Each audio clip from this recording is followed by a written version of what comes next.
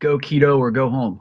Nice. Some people say that the ketogenic diet is just for the clinically obese or diabetic, that you can't build muscle with keto, that you can't work out without carbs, that you can't eat delicious meals while staying lean year round. Well, meet Jason Whitrock, the Keto King.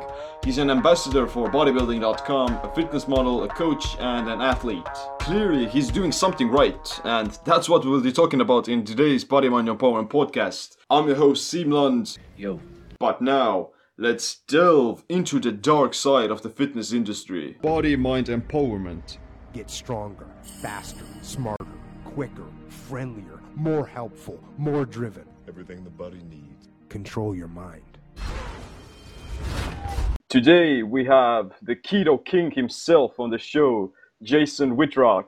Jason, welcome to the show. Hey, thanks for having me. My pleasure, bud. Nice. And for those of you who don't know, then Jason is a fitness model. He's a YouTuber, social media influencer, an athlete, and a father as well. So why don't we just start off with your journey on the ketogenic diet? What got you started? Yeah, sure. So I've tried just about every single diet since I was about 12 years old, growing up as a wrestler. And when I got into the fitness industry, there was a lot of pressure to stay in shape year round. And I'd always cut carbs because the secret to losing weight, as I found out, was not calories in, calories out. It was controlling carbs. And every photo shoot I went on, every bodybuilding show, every prep for every single thing I did in the fitness industry required me to cut carbs. The problem with that was it was very hard to sustain. And so eventually I'd come across the ketogenic diet working with kids with mental illness. It was completely new and different to everything I had learned growing up, everything the fitness industry was telling me. All of a sudden I was, expected to increase my fat intake. So I just took the leap of faith. I tried the ketogenic diet. All of a sudden, it was literally the best thing ever because I was able to cut carbs and have energy. So that's kind of why I started using the ketogenic diet, just to make my career and my life much more easy to sustain. And the good thing about when I got on the ketogenic diet, I no longer felt like I was suffering, which to me was very important. So I can, continue to stay in shape year round and not suffer. So sign me up, right? Exactly. Yeah. Like, I totally agree with you on the part that when you're into like working out and fitness in general, then you wouldn't expect that keto could work. You wouldn't expect that you could sustain your workout routine without carbs, and it's kind of a paradigm shift. Yeah, it is big time, and it's risky for somebody like me as well. I mean, you got to understand at that time and still to this day, my paycheck depends on being in the best shape of my life. Yeah. And so when somebody says, hey, you should have 75% of your calories from fat, you need to be eating things like butter and sour cream and cheese and avocados and steak and eggs and all this stuff, you freak out. You're thinking, wow, this is either going to be the best thing ever or I'm going to lose my job.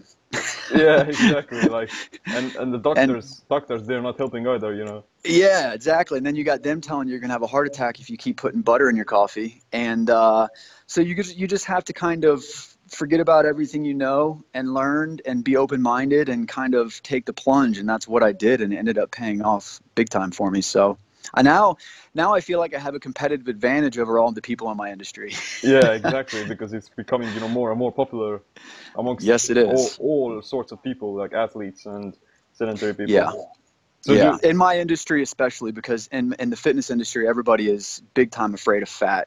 Yeah. And so now all these competitors are starting to realize that they can increase their healthy fats, and it's a good thing for them. Yeah. So do you think like it could work for everyone? Oh, yeah. I've seen it work for everyone. No doubt about it. Young people, old people, people who are sick, people who are already healthy, people who want to lose weight, people who want to build muscle, people who just, fight depression, people who fight cancer, people who have diabetes. It's the cure. It's almost unbelievable how many things the ketogenic diet is being used for and how many different people from all different walks of life that it touches. And that's why it's becoming so big and so powerful, is people are literally, it's not even just a diet where you're just losing weight. I mean, you're changing everything, your mental and your physical health, and it can't be matched. People think that keto is some sort of fad, that it's Yeah, like yeah. rebounding of the fact that it's not a fad, It's not a tumor. Hey, it's not a fad if they're using it to cure cancer. And I'll tell you this right now, it's not a fad. If it is a fad, it's been around since the 1920s. It just got suppressed by big business and big government and the sugar industry. Yeah. But how are you going to call it a fad when it was created as a way to help treat seizures in children with epilepsy? That's not a fad. That ain't no fad. Yeah. That's a life-saving medical application of diet. And so if people want to think it's a fad, then all the power to you, Yeah. I've never done a fad diet for 2 years. Let me put it that way. Yeah, and not to mention also the fact that it quite literally changes the metabolic state of your body. You're either Exactly. in ketosis or you're not. It's quite binary in a sense that. Yeah. When I think of fads, I think of just diets that follow some kind of societal belief, some kind of like dogma, some or some crazy eating thing. This is going back to our roots, eating things like butter and steak and avocados, nuts and seeds. The basics are Kind of the fundamental. original human diet in a sense. Yeah, we're not out eating anything crazy. We're just out eating what we're supposed to be eating. Yeah, but at the same time, you can't say that all carbs are bad, and that That's true. that we did involve to eat some fruit and grains and starchy tubers such as that, but it's seasonal and cyclical. Yeah. Yeah, That's very true. And if you have insulin resistance and you gain weight easily, even though we might have evolved to eat that stuff, I highly recommend you avoid it. Yeah. Like, you can say we evolved to eat grains and starches and fruits and things, but unfortunately, like I said, if you're trying to lose weight, those things are not going to help you out. I do believe that obviously vegetables are good carbs, nuts are good carbs. So yeah, there are good carbs. It's just the refined grains, the starches, and the sugars that is the problem for most people. Yeah, and one of your coaching programs is actually about the cyclical ketogenic diet as well. So what are your experiences with this type of eating? Well, my perspective has changed. I wrote that program about 2 years ago, and when I first got into the ketogenic diet, nobody was doing it. It was nowhere near what it is right now. The idea I'd even be doing a podcast with somebody like you 2 years ago would have been a non-existent possibility. I literally felt like I was alone. And so I kind of thought, I want to make sure that I take this diet to the people and give them a way to make it sustainable. Because I knew in my heart, yeah, keto is great. It's the best diet on earth. Carbs are the devil and they make you fat and kill you. But I'm not going to never have pizza again the rest of my life. Let's be honest. Like, I want to take a realistic and practical approach because I know a lot of the people I deal with, they have lives. They have their fathers, husbands. They want to go out with their kids on the weekends. They go on vacations. And so I wanted to kind of encourage them to know that you can do a cyclical approach, meaning you can have carbs, every 2 or 3 weeks and it ain't going to kill you. It's going to be fine. You just get back into the game. So that's essentially was my premise with the cyclical approach. It was interesting because I was recommending, you have a full carb day, like once every 3 weeks, and you just get to eat whatever you want that day. And for a lot of people it worked, but then for a lot of other people it didn't work. A lot of other people would take their carb day. They'd go back to the carbs. You got to understand, Simland, you do know this. Carbs are like drugs, man, period, straight up. They hit the same part of your brain as cocaine. And when you pull them away, the body will fight you like hell to get them back. And so when you kind of kick your addiction for 3 weeks and then all of a sudden somebody says, hey, you can have your drugs back for a day, a lot of people have an emotional, very difficult time getting back on the train the next day.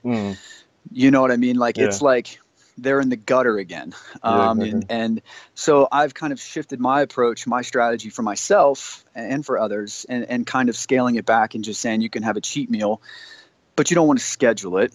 The idea now for me is go as long as I can in ketosis, 50 days, 60 days, who knows, however long I can. And then if I want to take a cheat meal or if I feel like taking one, I'll take one, and that's it, end of story. Yeah, exactly. Like at first you do the ketogenic diet and then you discover, I can do some carb refeeds as well without, being negative influence. And then you start, pounding in some ice cream, some pizzas.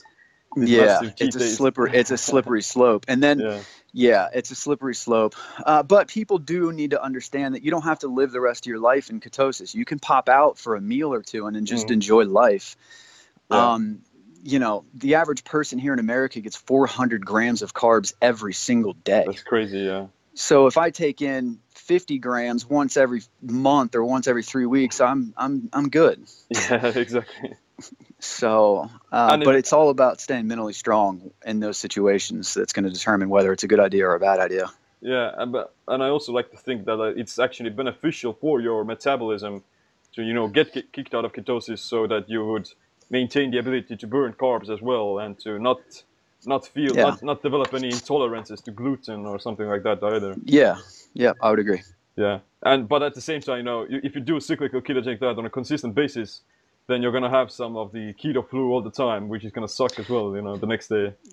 Yeah, if you're doing cheat meals every week or every 2 weeks, that could be the case.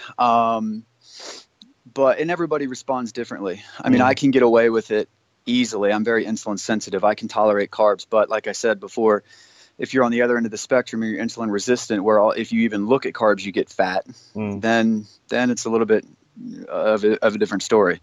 So Yeah, like I remember one of your recent videos was actually about how you did have this cheat day, and you got kicked out of ketosis. Like, can you tell us a little bit about that? What happened? Like yeah, how your body reacted? yeah, it was quite interesting. I'd been keto for 55 days in a row. My body had obviously made all the adaptations. I've been doing this for a long time, so I'm pretty keto adapted, I guess. And I had a cheat meal. It was one of those situations where I was going to a dinner party that the host said, "Hey, you're not even going to be able to do keto. We're not making a keto meal, so I'm just giving you a heads up." So I just bit the bullet and said, "Fine, I'll enjoy myself, have some wine, have some pasta, whatever." You know, and I felt a little bit bummed out. I'd gone so long, and now I have my cheat meal. But the next day, I measured my ketones, and I was still very much in ketosis, and didn't even knock me out. And I was good. You're very good. That's quite interesting. Yeah, I think that's what I'm saying. The longer you go, the more adapted you get, then the less effect those carbs have when you eat them. And just to clarify, when you do eat carbs, it's not being stored as fat. I think people get misled because you get the water bloat, the inflammation, you feel like crap. But all that stuff is going to muscle glycogen, all the carbs. You'd have to really blow it out of the water in order to start storing that stuff as fat. But nonetheless. Yeah, exactly. Like I really even recall from my own cyclical ketogenic diet days that you could even eat some, I don't know, 500 grams of carbs or even more. Yeah. Not all of that goes into your muscles and gets used. Well, your body can store 500 grams of carbs as glycogen. So, it's like a gas tank. So, I mean, if you sit there and eat 100 grams of carbs, it's going to fill up that gas tank. But like I said, so that's going to the muscle cells. But after that gas tank gets topped off, if you continue to eat carbs, they will be stored in fat cells. Yeah, exactly. So, but people don't really, the perception is when they wake up in the morning and they feel like they spent all day at the bar the night before, then none of that stuff matters. They feel like crap. You get the water and the water retention, the inflammation, all that stuff. So, yeah. But anyways, I also transitioned over to the targeted ketogenic diet myself. Have you heard about it? Have you heard? Yeah, of course. Yeah, absolutely. Just to clarify for your viewers, there's 3 different ways of doing keto. There's strict keto, which they use for medical applications and people, who are trying to reverse diabetes, lose significant amount of weight. And then there's the targeted ketogenic diet where you take in a certain amount of carbs before a workout to fuel performance. It's used by a lot of athletes and obviously you yourself. And then there's the cyclical approach, which in my opinion is used mostly for ease of just to be able to kind of live a regular lifestyle and have your carbs every once in a while. So how are you liking the targeted approach? I'm loving it, because it allows me to maintain the mental clarity of ketosis and the low carb eating all the time. You don't get the keto flu, you don't get the carb bloat either, in a sense, and you get to boost your performance with those very small dose of carbs at the same time. So I'm loving it. Yeah, and so the idea is you're taking in the carbs, but your body is utilizing them right away, so they don't even get a chance to be stored. And so since you're working out, you're burning off all that glucose right there on the spot. What kind of carbs are you using before your workout? I try to stick to some of the more natural natural, like easy to digest high glycemic carbs, like a ripe banana, or some dates, or some. I used to do some dextrose powder, but at the moment I'm kind of skipping it because Yeah, I I wouldn't would do that. still want to get the micronutrients from the banana or something like that. Exactly. Stick with real food. That's interesting, man. Yeah. Have you tried something like that yourself? No, I have not. I've not tried the targeted ketogenic diet. Yeah. I don't know that I will. Well, it's not necessary, but it's kind of this kind of a Yeah, I mean, jet yeah, I fuel guess. boost in a sense. Yeah, I can't really say. I've never tried it, but I don't know. I kind of, for me, I'm like a all or nothing type of guy too. Like I don't know if I'd be able to mentally be able to take in carbs every day before my workout, and I just kind of, like to keep it clean. I'm either keto or having a cheat meal, one or the other. Yeah, exactly. Keto is so simple and, Yeah, and exactly. stupidly So, effective. yeah, exactly. Very good, man. And speaking of being effective, you've worked with a ton of clients and you've helped them to achieve their physique goals as well. But like, what are some of the most common problems or mistakes you see people make? I would say panicking when the scale doesn't move. I would say plateaus. And I think, when I first started working with clients 2 years ago, there was no real huge expectations. They were just like, okay, this is working and this is good. But then as the diet became more and more popular, more and more people started doing it, more and more people started sharing their stories on YouTube. And it was like people were saying, yo, I started keto and grew wings and flew. I mean, you hear all kinds of crazy testimonials about how amazing the diet is, how much weight people are losing, how they did this and that. So for somebody new starting the diet, their expectations are through the roof. Yeah. They think this is going to take 2 weeks and they're going to be a completely different person. And so managing those expectations has become harder and harder. And then, like I said, when the scale is not your friend on this diet because you're able to maintain lean muscle, which is one of the other reasons why I do this diet. So that scale, as you know, is very fickle. It doesn't really move like if I just starved my clients to death, that scale is going to move, but they're going to lose muscle and fat, and that's not the goal. And you won't have clients soon, so. Yeah, exactly. You won't have any. I've been there. You won't have any clients anymore. And so it's very much. That's why I very much tout it's all about the journey, and you got to make it a lifestyle because some people have to hold on for longer than others before they see the results. So I think just the mental game is my main focus when it comes to working with people is just managing expectations, keeping them strong, persistent, and committed. And it's actually a lot easier on keto because you lose the sugar cravings, you reduce your appetite, and it's so easy actually. You're balanced. Yeah, exactly. You actually regain your clarity. You regain your sanity as well, in a sense. You get. It's like a fog is lifted over your eyes. Like you're just like I can see clearly now. Exactly. Get pulled out of the matrix. Yeah. So, but what would you recommend for someone who has maybe had like a cheat day, they fall off the wagon? How could they get back on track as fast as possible? It depends on why they started, and how strong that reason is. The why, I find most people that do this for themselves have an easier time getting back after a fall, but those who do it for other people, their reason is because I want so-and-so to look at me this way. I want to be accepted by this crowd. I want to be, this, all that. I find they have a harder time getting back. The people that are like, I'm doing this for me. I'm changing my own life for me, and understanding that, shit happens. Exactly. Nobody's perfect. Nobody's trying to be perfect. It's, you just got to forget it ever happened and keep walking forward. Exactly. Just keep going. But you yourself, you're doing keto and you're training hard at the same time, and you don't have a ton of fat to lose. So, do you recommend the same dietary and training advice to someone who is obese or struggling with the weight? Yes. Well, I mean, I don't necessarily say they have to work out like me and do the same things I do. Any type of workout is effective, but yeah, just because I'm not obese doesn't mean that a person who is obese shouldn't do what I'm doing. Most of my recommendations and teachings and things come from a place of I know what's affecting other people. I don't like. Do you know what I mean? I try and.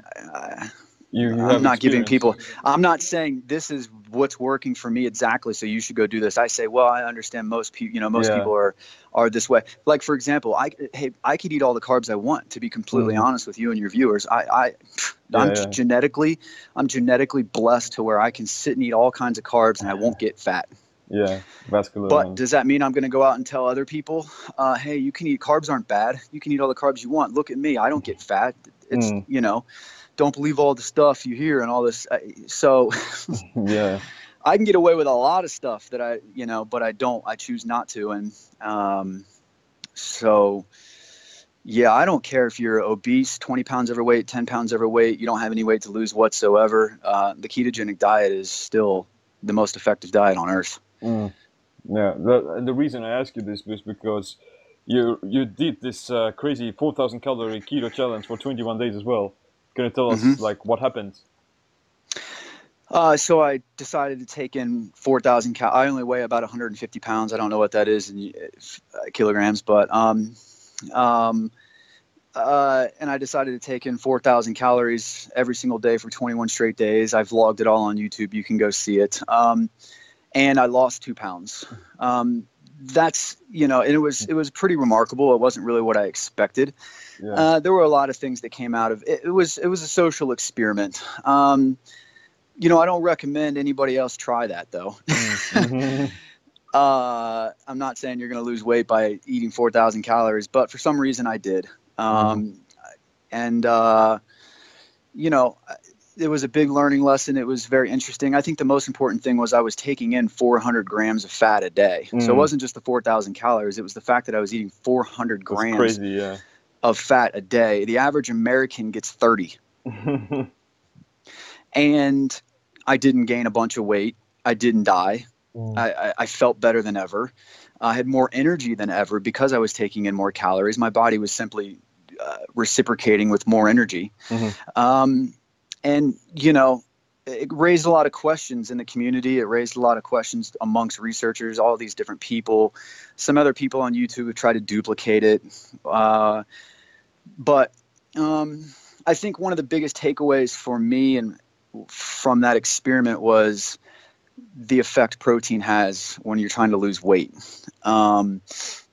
Had I done that, so my initial goal was to do the challenge at 75% fat, 20% protein, 5% carbs, which is the standard percentages for a ketogenic diet. I quickly realized that 20% of my calories from protein would have meant I had to eat 200 grams of protein a day. That's more than 1 pound per body weight, per pound of body weight, or 1 gram, I should say. That's 200 grams of protein. And I was like, that's going to be bad because protein spikes insulin. Essentially, I'd still be spiking insulin all day long if I had to take that much in.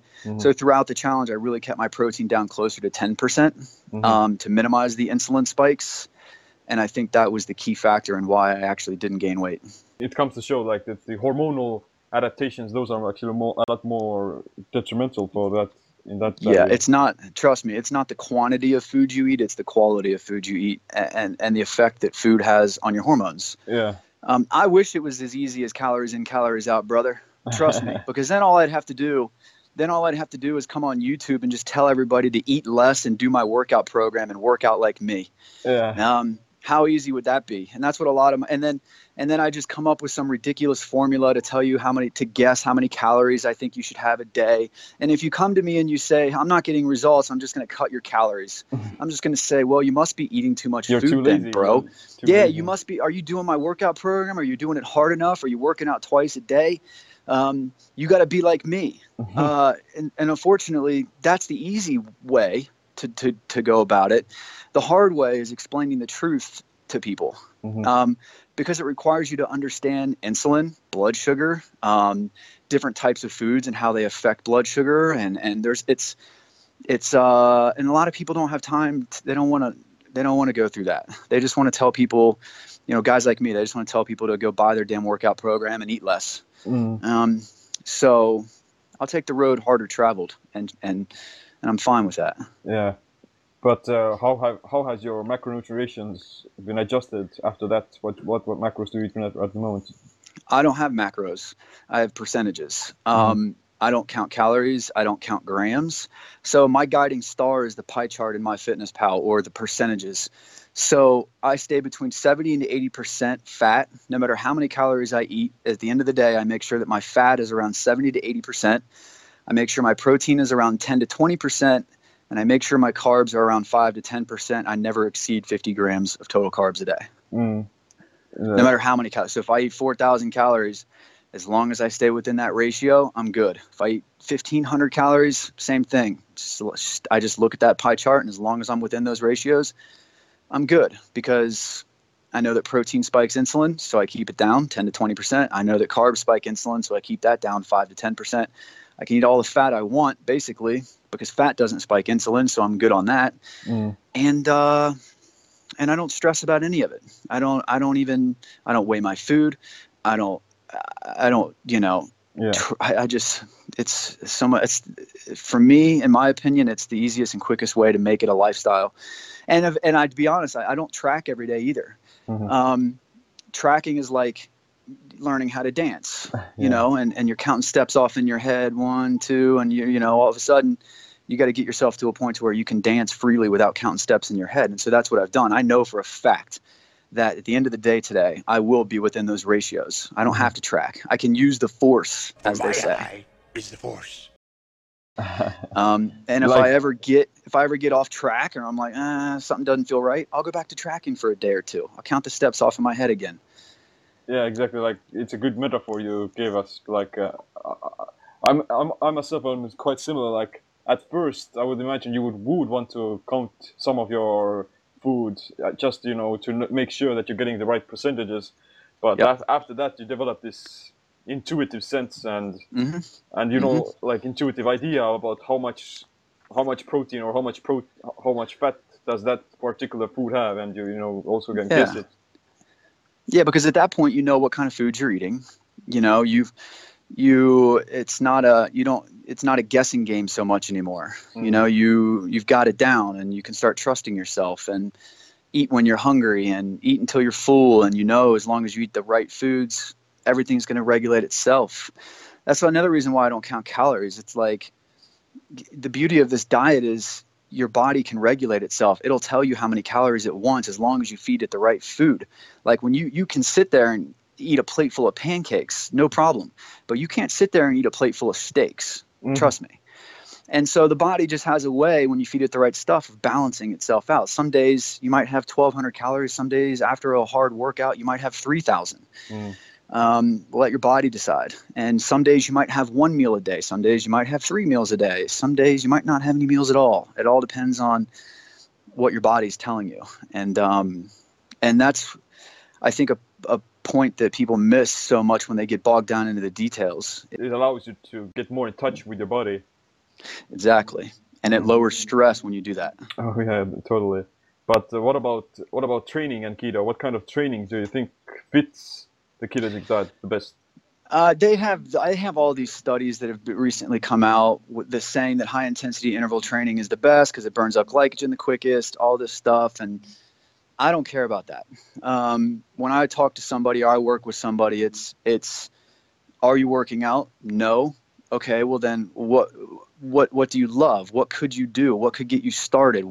Walking around the park, walking your dogs, going to the park with your kids, doing at-home DVDs.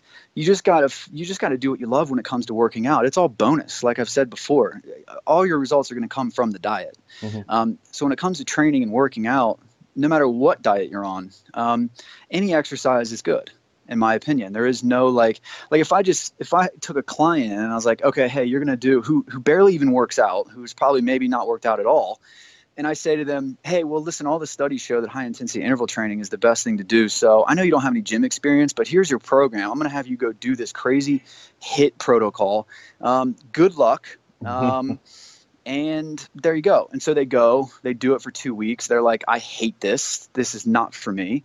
and they end up quitting. And what ends up happening is they not only quit the workout, they also end up quitting the diet because it's just an all one package deal. They're just like, I feel defeated. I'm done. I'm not made for this. I'm out. So that's why I encourage anybody listening. There is no one right way to work out. Take it from me, a fitness professional that would love to sell you a program. But I understand that there are many things that you can do. There's not just my program. There's not just, you got to do CrossFit for the best results. You do whatever you love. You love doing CrossFit, go do CrossFit. As long as you do it with 100% passion and dedication, you're going to get results. So that's the way I feel about that. Yeah, exactly. It's kind of true. The fitness industry is very dogmatic in that sense. Yes. Yeah, they're like, because everybody's trying to sell stuff, you know, and like I said, me included, I sell a workout program. You can go buy it, $20, jasonwhitrock.com. It's an amazing program. But can you get results doing another program? Absolutely. Do you even have to buy a program? No. Your program should just be wake up in the morning, think about what I love to do, what I feel like doing that day, and go do it. And you're going to get results from that. It's just all about continuous improvement and finding what you love. Wow, that's powerful. But let's say if someone is trying to, how would you adjust your training if someone is trying to lose fat versus trying to build muscle? Because you can't build muscle with just jogging or you're not going to build. Yeah, if you want to build muscle, you got to go lift weight. That you have to put stress on the muscle. You have to do resistance training. I don't believe you have to either go heavy or light. You can mix it up, do whatever you want, but you got to get in there and you got to tax the muscles. You got to give your muscles a reason to grow. And I'm a big fan of resistance training over cardio all day. I'm not a big cardio fan. I think the big misconception is, I want to lose weight, I better go run miles on the treadmill. Wrong. Trust me, wrong. You're better off going to lift the weights. So, I do stuff called Tabata. That's about the only cardio I do, which is only like 4 minutes. So, I think whether you want to build muscle or you want to lose weight, your best bet is to get in the gym and lift weights, whether you're a guy or a girl, young or old. But again, if lifting weights isn't your thing, then find what is your thing and do that. And I promise you're going to get results. And just do it. Yeah. But how would you maybe adjust? Would you make any adjustments to the diet as well if you were to try to build muscle? Well, if you're trying to build muscle and you're actually going into the gym and breaking down the muscle fibers and really taxing your system, your body will naturally demand more calories from you. So you don't really have to make the adjustment. Your body will naturally say, yo, Simlan, you're trying to build muscle over here. So we need more energy. You just expended tons at the gym. Let's eat. And as long as you listen to those signals and kind of free yourself from is this too many calories? I don't know, man. You know what I mean? Like, then you don't have to make any adjustments. Your body will do it for you. Keep eating the right foods. Keep feeding it what it wants, and you'll be good. Good. Let's now maybe talk about some supplements as well. You probably tried a lot of different brands, both before and after your ketogenic journey. And we all know that the fitness industry, they try to sell you a ton of magic powders and ingredients that you don't really need. So, but what are some of the key supplements that definitely work and could benefit everyone's physique goals? Creatine monohydrate. If you are really active and working out, it's used for ATP, like energy production. It goes a long way if you're really trying to build muscle. BCAAs, I think, are essential as well in that regard. Also, a supplement called leucine, which is actually contained in BCAAs. I think leucine is important if you're trying to lift weights and develop your body in the gym. That triggers protein synthesis. So that's why that's important. I like omega-3 fish oils. Another key one is magnesium. It's a critical electrolyte on this diet. I don't take potassium supplements. I think here in America, they're kind of a scam. Because you're only allowed to get 99 milligrams per dose when you need 4,000. 99 doesn't go very far. And in terms of essentials, that's what I think are essential. You can take a multivitamin if you want. You can also take a fiber supplement if you want. If you have problems with bowel movements and things, taking a fiber supplement, something like psyllium husk is is good. Uh, but you can take some B vitamin as well. Not necessarily essential, but so those are the things that kind of pop up in my head as the standard supplements. But Yeah, I think like yeah, everyone has to still focus on the real foods, getting the micronutrients from your actual food intake. yes, 100%, absolutely. Supplements aren't going to save your life. Food is. And yeah, one of the common reasons why people get the keto flu is potassium deficiencies. Like you mentioned, like you need a ton of potassium every single day. Like, how do you make sure that you get enough potassium in your diet? So, like you said, the number one reason why people fail on this diet is the lack of electrolytes. So there's 3 electrolytes. There's sodium, potassium, and magnesium. So you asked about potassium. You need about 4,000 milligrams of potassium a day, which is a lot. I always make sure, I think the best source of potassium is an avocado. That has about 1,000 milligrams. So I always have at least 1 avocado a day. You can get potassium from green leafy vegetables as well. You can get them from almonds. And then here in America, they sell like a fake salt that is basically like potassium salt. So you can sprinkle that on your food and that'll increase your potassium levels. When it comes to sodium, which in my opinion is the number one reason why people fail, sodium levels, if they go, so when you're on keto, you're suppressing insulin, which allows you to burn fat. That's a good thing. The problem, though, is insulin is also the hormone that tells your kidneys to store sodium. So when the kidneys don't get that signal, they flush sodium out, especially when you work out. It just multiplies. If your sodium levels go down, so do you. And if you don't know about the sodium levels and you go down, you just blame the diet. You're just like, oh, this diet sucks, and I feel like crap. I have a headache. I'm tired. I can't even get out of bed. They think it's the diet, but it's not. It's the sodium. So I always salt my food. I eat salty snacks. I'll take salt, put it on the back of my tongue, and just swish it down. Yeah, delicious. You can also do chicken broth. You need about 4,000 milligrams of sodium a day. Here in the United States, the government recommends we take in 2,000.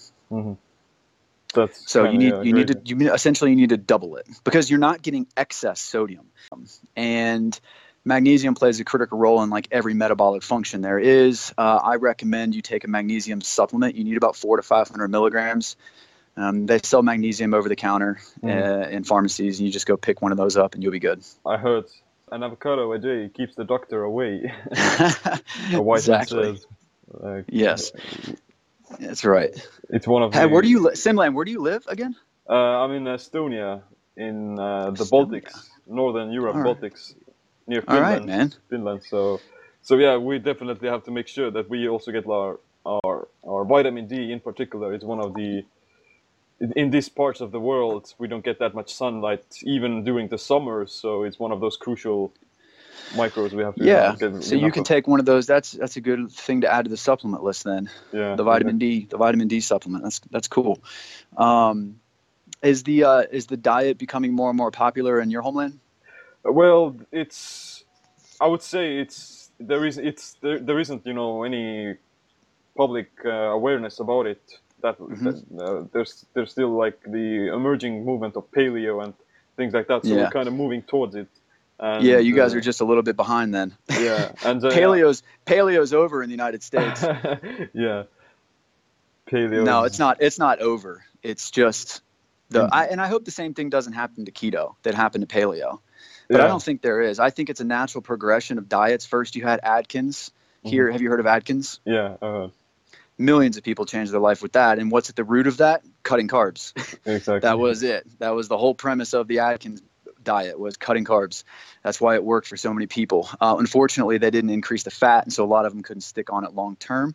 Then you had paleo, which kind of went back to clean eating and all that stuff, which a lot of people got results from, but people who needed to lose weight still weren't getting results with paleo because it still allows you to eat starchy carbs and fruit. Then naturally, so everybody kind of faded off of that, and then now enter keto. And I don't think anything's gonna replace keto. Like if you talk about the progression of diets, I honest to God don't see anything, because I'm always looking for the next best diet. Trust me, my whole life has been spent trying to find the best diet. I literally feel like I found the holy grail of diets, and everything else is inferior, and there's no way anything's going to pop up that's going to be better than keto. Yeah, and it's true because the Atkins and paleo, they're still just low carb diets. Yeah. You're still running on a sugar burning engine, without switching over to ketosis. Yeah, exactly. Everybody who's listening to this needs to understand. You will not lose weight unless you cut carbs. Period. End of story. No negotiations. That's all there is to it. There's multiple ways to cut the carbs. You can just simply reduce them. You can do what's called carb backloading, which means you take in carbs at the end of the day, stay in fat burning mode all day. You can do. There's been cyclical carb cycling. There's all these different ways of skinning the cat. And that's why paleo is amazing, is because it's the easiest way to cut carbs. But you must cut carbs. You must stop eating bread, cereal, pasta, bagels, sugary drinks. All that stuff is Pop-Tarts. causing your body. Pop-Tarts, yeah, all that stuff. So at the root of all of these successful diets is carb restriction. And insulin. Yeah, because carbs spike insulin, and insulin is the fat storage hormone. The name of the game is keep your blood sugar under control so that you can control insulin. If you control insulin, you control fat accumulation. Period. In some situations, it can be useful, but it's for the vast majority of people, it's too much for them to handle. Yeah, you need insulin. Insulin is a survival hormone. Insulin is essentially when you eat food, it gets turned into glucose, like carbs, and your blood sugar goes up. If your blood sugar gets too high, you freaking die. So insulin is a defense mechanism. It says, yo, we got all this sugar in the bloodstream. We got to take this out. Yeah. So and insulin gets secreted no matter what you eat. It's just how much insulin is coming out. You know what I mean? Like it's not never spike insulin. It's don't spike your insulin through the roof 5-6 times a day. Yeah, it's kind of crazy when you understand the basic physiology of it. Then it makes perfect sense. But it's it's been it's hard to explain to people though. It's difficult, and everybody just wants to go back to that default. It's just calories in, calories out, because because I want to have my cereal in the morning. That, and I just don't have time to understand all this stuff. It's very simple. You eat carbs, they turn to sugar. They raise your blood. All of a sudden, all that stuff goes into your bloodstream. As a result, your pancreas says, we got to get this out of here. So it secretes insulin. Insulin takes that glucose and it shoves it inside fat cells. It literally stores fat. Here's the other thing about insulin. When you have high levels of insulin in your bloodstream, it is impossible to burn fat. Why? Because insulin is trying to store fat. Yeah. It's trying to get glucose inside the cell. So at the same time, it prevents fat from leaving the cell. So if you eat cereal, up goes your blood sugar, out comes insulin, and you are now stuck in fat storage mode for hours. I don't care if you go run a marathon, you're not going to burn fat, you're just going to burn carbs. Yeah, like you mentioned before, that the secret to losing body fat is lowering carbs and suppressing insulin, which is true, because you can lose weight, but you can't. You can lose weight but still stay fat because you're burning sugar and glucose. Exactly. You can, and just so everybody understands the end of all of this. If you continue to eat carbs, you spike your blood sugar, you spike insulin, it all comes crashing down. Then you do it again 3 hours later, and kids especially are vulnerable for this. And you keep doing it over and over and over. Eventually, you're going to eat that bowl of cereal one day, and your blood sugar is going to go through the roof, and your pancreas is going to say, you know what, man, we're done. Like the abuse is over, and it will stop producing insulin. That, my friend, is when you get diabetes. Yeah. Now you're diabetic and you have to inject insulin every time you eat food. Yeah. Because your pancreas I can't do it. You're just abusing it. And like I said, kids are especially. I have a 1.5-year-old, and it's alarming how many carbs and sugary products are marketed towards kids, and they're just absolutely everywhere. And so that's why kids in the United States are getting diabetes at like 12 years old. 30 years ago, 40 years ago, 50 years ago, it was unheard of for a kid to have diabetes. Yeah. Now we've got a big problem on our hands. It's like a coming generation of obese individuals. Pancreases are shutting down all across America. In 5, Yeah, we have to develop some artificial intelligence to Oh man, build hopefully, some pancreas yeah. implants or something like that. Yeah, no kidding, man. I got to get into that game. It's a tough game to play. You know, some people are going to listen, they're going to change their life, and some people are going to just tell me I'm absolutely crazy. And you know, most people who go and start this diet, they go out and they tell their friends about it, and and their friends are like, oh yeah, you're crazy. Um, Yeah, it's not crazy. And I think 10 years from now, I mean, look where we're at with only 2 years, really. 10 yeah, years from now, I think people are really, I think a lot of these sugar industry stuff, a lot of these big food companies, they're having a harder time lying to people. mm. You know, like Because yeah, it's, with social media and things like that, we get yeah, more knowledge social about it. media and yeah, and all these new scientists and researchers who are like, you know what, man, what they did 34, because, you know, here in the United States, 30, 40 years ago, it was the most corrupt thing ever. You had sugar, the sugar industry was basically just paying scientists and researchers to come out with all this bogus stuff, Yeah, saying that bacon is, you know, worse than cigarettes, and you shouldn't eat the egg yolk because it's going to clog your arteries, and we had what's called the food pyramid. mm. Have you heard of the food pyramid? Yeah, I heard of it. Yeah, we had that here in the United States for about 50 years. And at the bottom of the food pyramid, what they wanted you to do is eat 60 to 70% of your carbs or of your calories from carbs. From And then grains. at the very top, yeah, grains. So yeah, you know why? Is because that stuff is cheap. And when you Exactly. have to feed a huge population, you're going to have to do it on some cheap stuff. You can't, you know what I mean? You got to convince Exactly. people to eat. Yeah, you got to convince people to, you know, when they fly over third world countries, poor countries that are devastated by, you know, famine and things, they drop food out of an airplane. What do you think they're dropping? Grains, rice. Cheap carbs. Exactly. Which is kind of crazy because that's gonna put them into a more starvation state.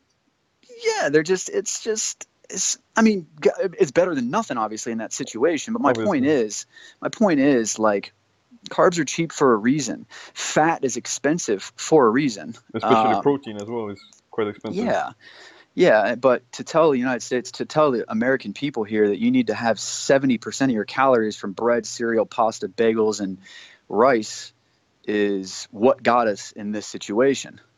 Right. Yeah. Exactly. Everybody listen to that advice, and now look at us. But I know you guys over there are much healthier than us over here. Well, yeah. Fortunately, we haven't had this kind of a Yeah. period of indoctrination.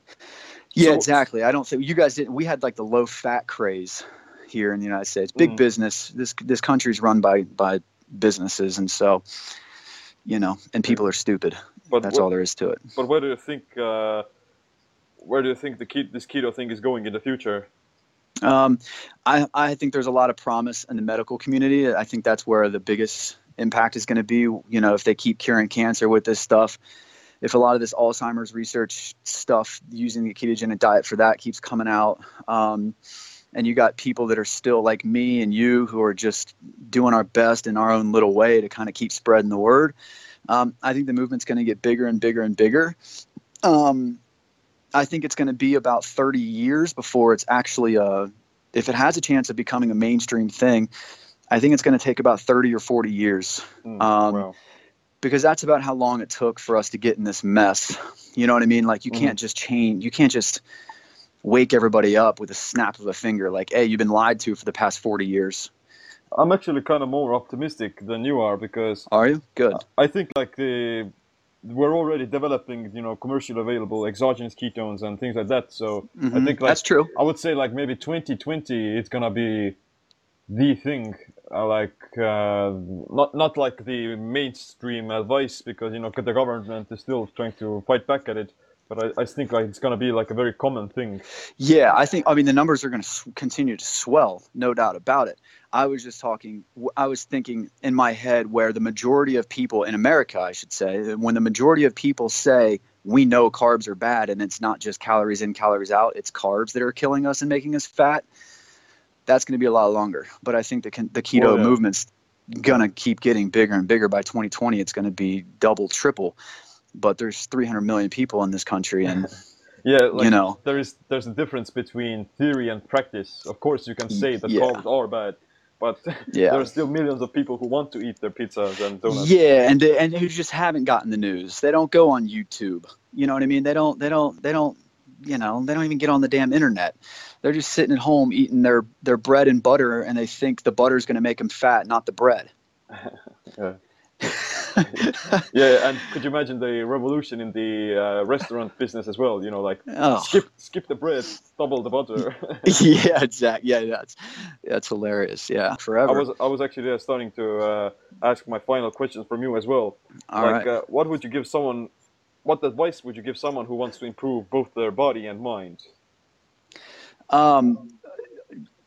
Set a realistic vision for yourself in your head. Like, really try and visualize what your potential is. Don't compare your potential to my potential or anybody else's. I believe everybody has potential. Mm-hmm. And your goal in life, my goal in life, is to take action towards reaching my full potential.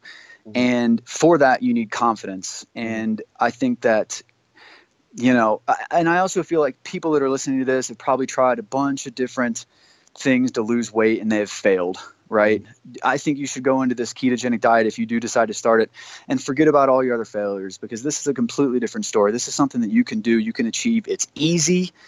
And it's going to help you, you know, mentally and physically. But just take action, just get into it. If you're sitting here wondering, hey, I wonder if I should start this diet, the only way to find out is to just do it. Yeah. Just do it, learn as you go, make it your own, and you'll be set free. But for just keep marching towards your full potential and realize that you have potential. I think I see so many people, I work with so many people, and I look at them and I'm very quick. I can very easily assess somebody else's potential.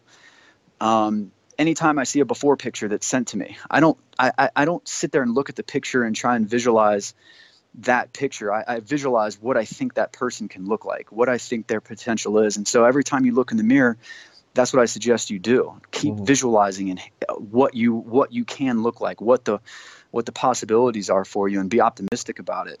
And don't lose hope. That's my advice. Nice. It's powerful, you know, to keep going. Yeah. And where can people find more about you and your work? So you can follow me on YouTube, Jason Whitrock. My last name is Wittrock. I'm also on Instagram. You can go to my website, jasonwhitrock.com. Nice. And I've got a very exciting program launch. I can't tell you much about, maybe off the record, but that's going to be launching here soon. So make sure you follow me to get news on that. Wow, got us hooked already. Excited about it. The next step is coming. Exactly, evolution. Yeah, that's All right. But I appreciate you, Simland. You're this is what I like the most, is people like you who are just out trying to spread the word, changing lives, speaking the truth, and for that I commend you, man. Thanks. Okay, thanks Jason for coming on to the show. I really enjoyed talking with you. If you haven't already, then make sure you leave us a review and other social media platforms, share it with your friends, and to spread the message of body mind empowerment. Thanks for listening. Stay tuned for the next episode. My name is Seem. Stay ketotic, stay empowered.